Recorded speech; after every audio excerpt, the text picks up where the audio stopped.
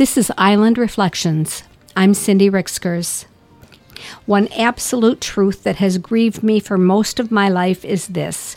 When I have projects underway that cannot be set aside or deadlines close to approaching, I will get an irresistible urge to start something else.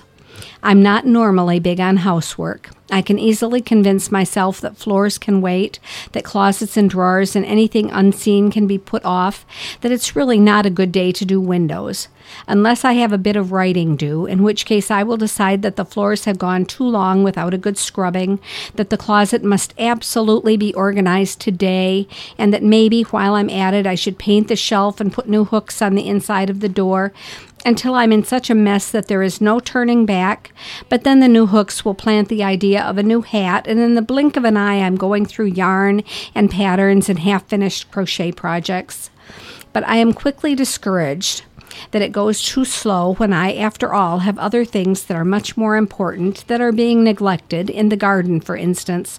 So off I'll go to deadhead and weed and prune with a vengeance. Then I'll get such a gigantic inspiration for an art project that it would be a sin to ignore it, and I tell myself that I must paint.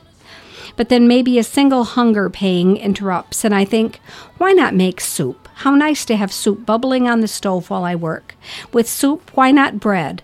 Soup simmering and bread rising, and before I can talk myself out of it, I have cleaned the paint from my fingernails and am surrounded by carrot and onion peelings.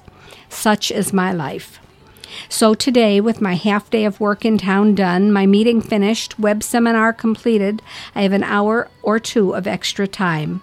I could devote it to housework, what with company coming in a week. I could spend the time in the garden. There's plenty to do there. It's a bit drizzly, though. It would, in fact, be a nice day for soup. 4 large paintings are in progress in the studio. 16 small collages could use final touches. And yet, my printing press is calling to send me in an entirely new direction. That's today's Island Reflection. I'm Cindy Rixkers.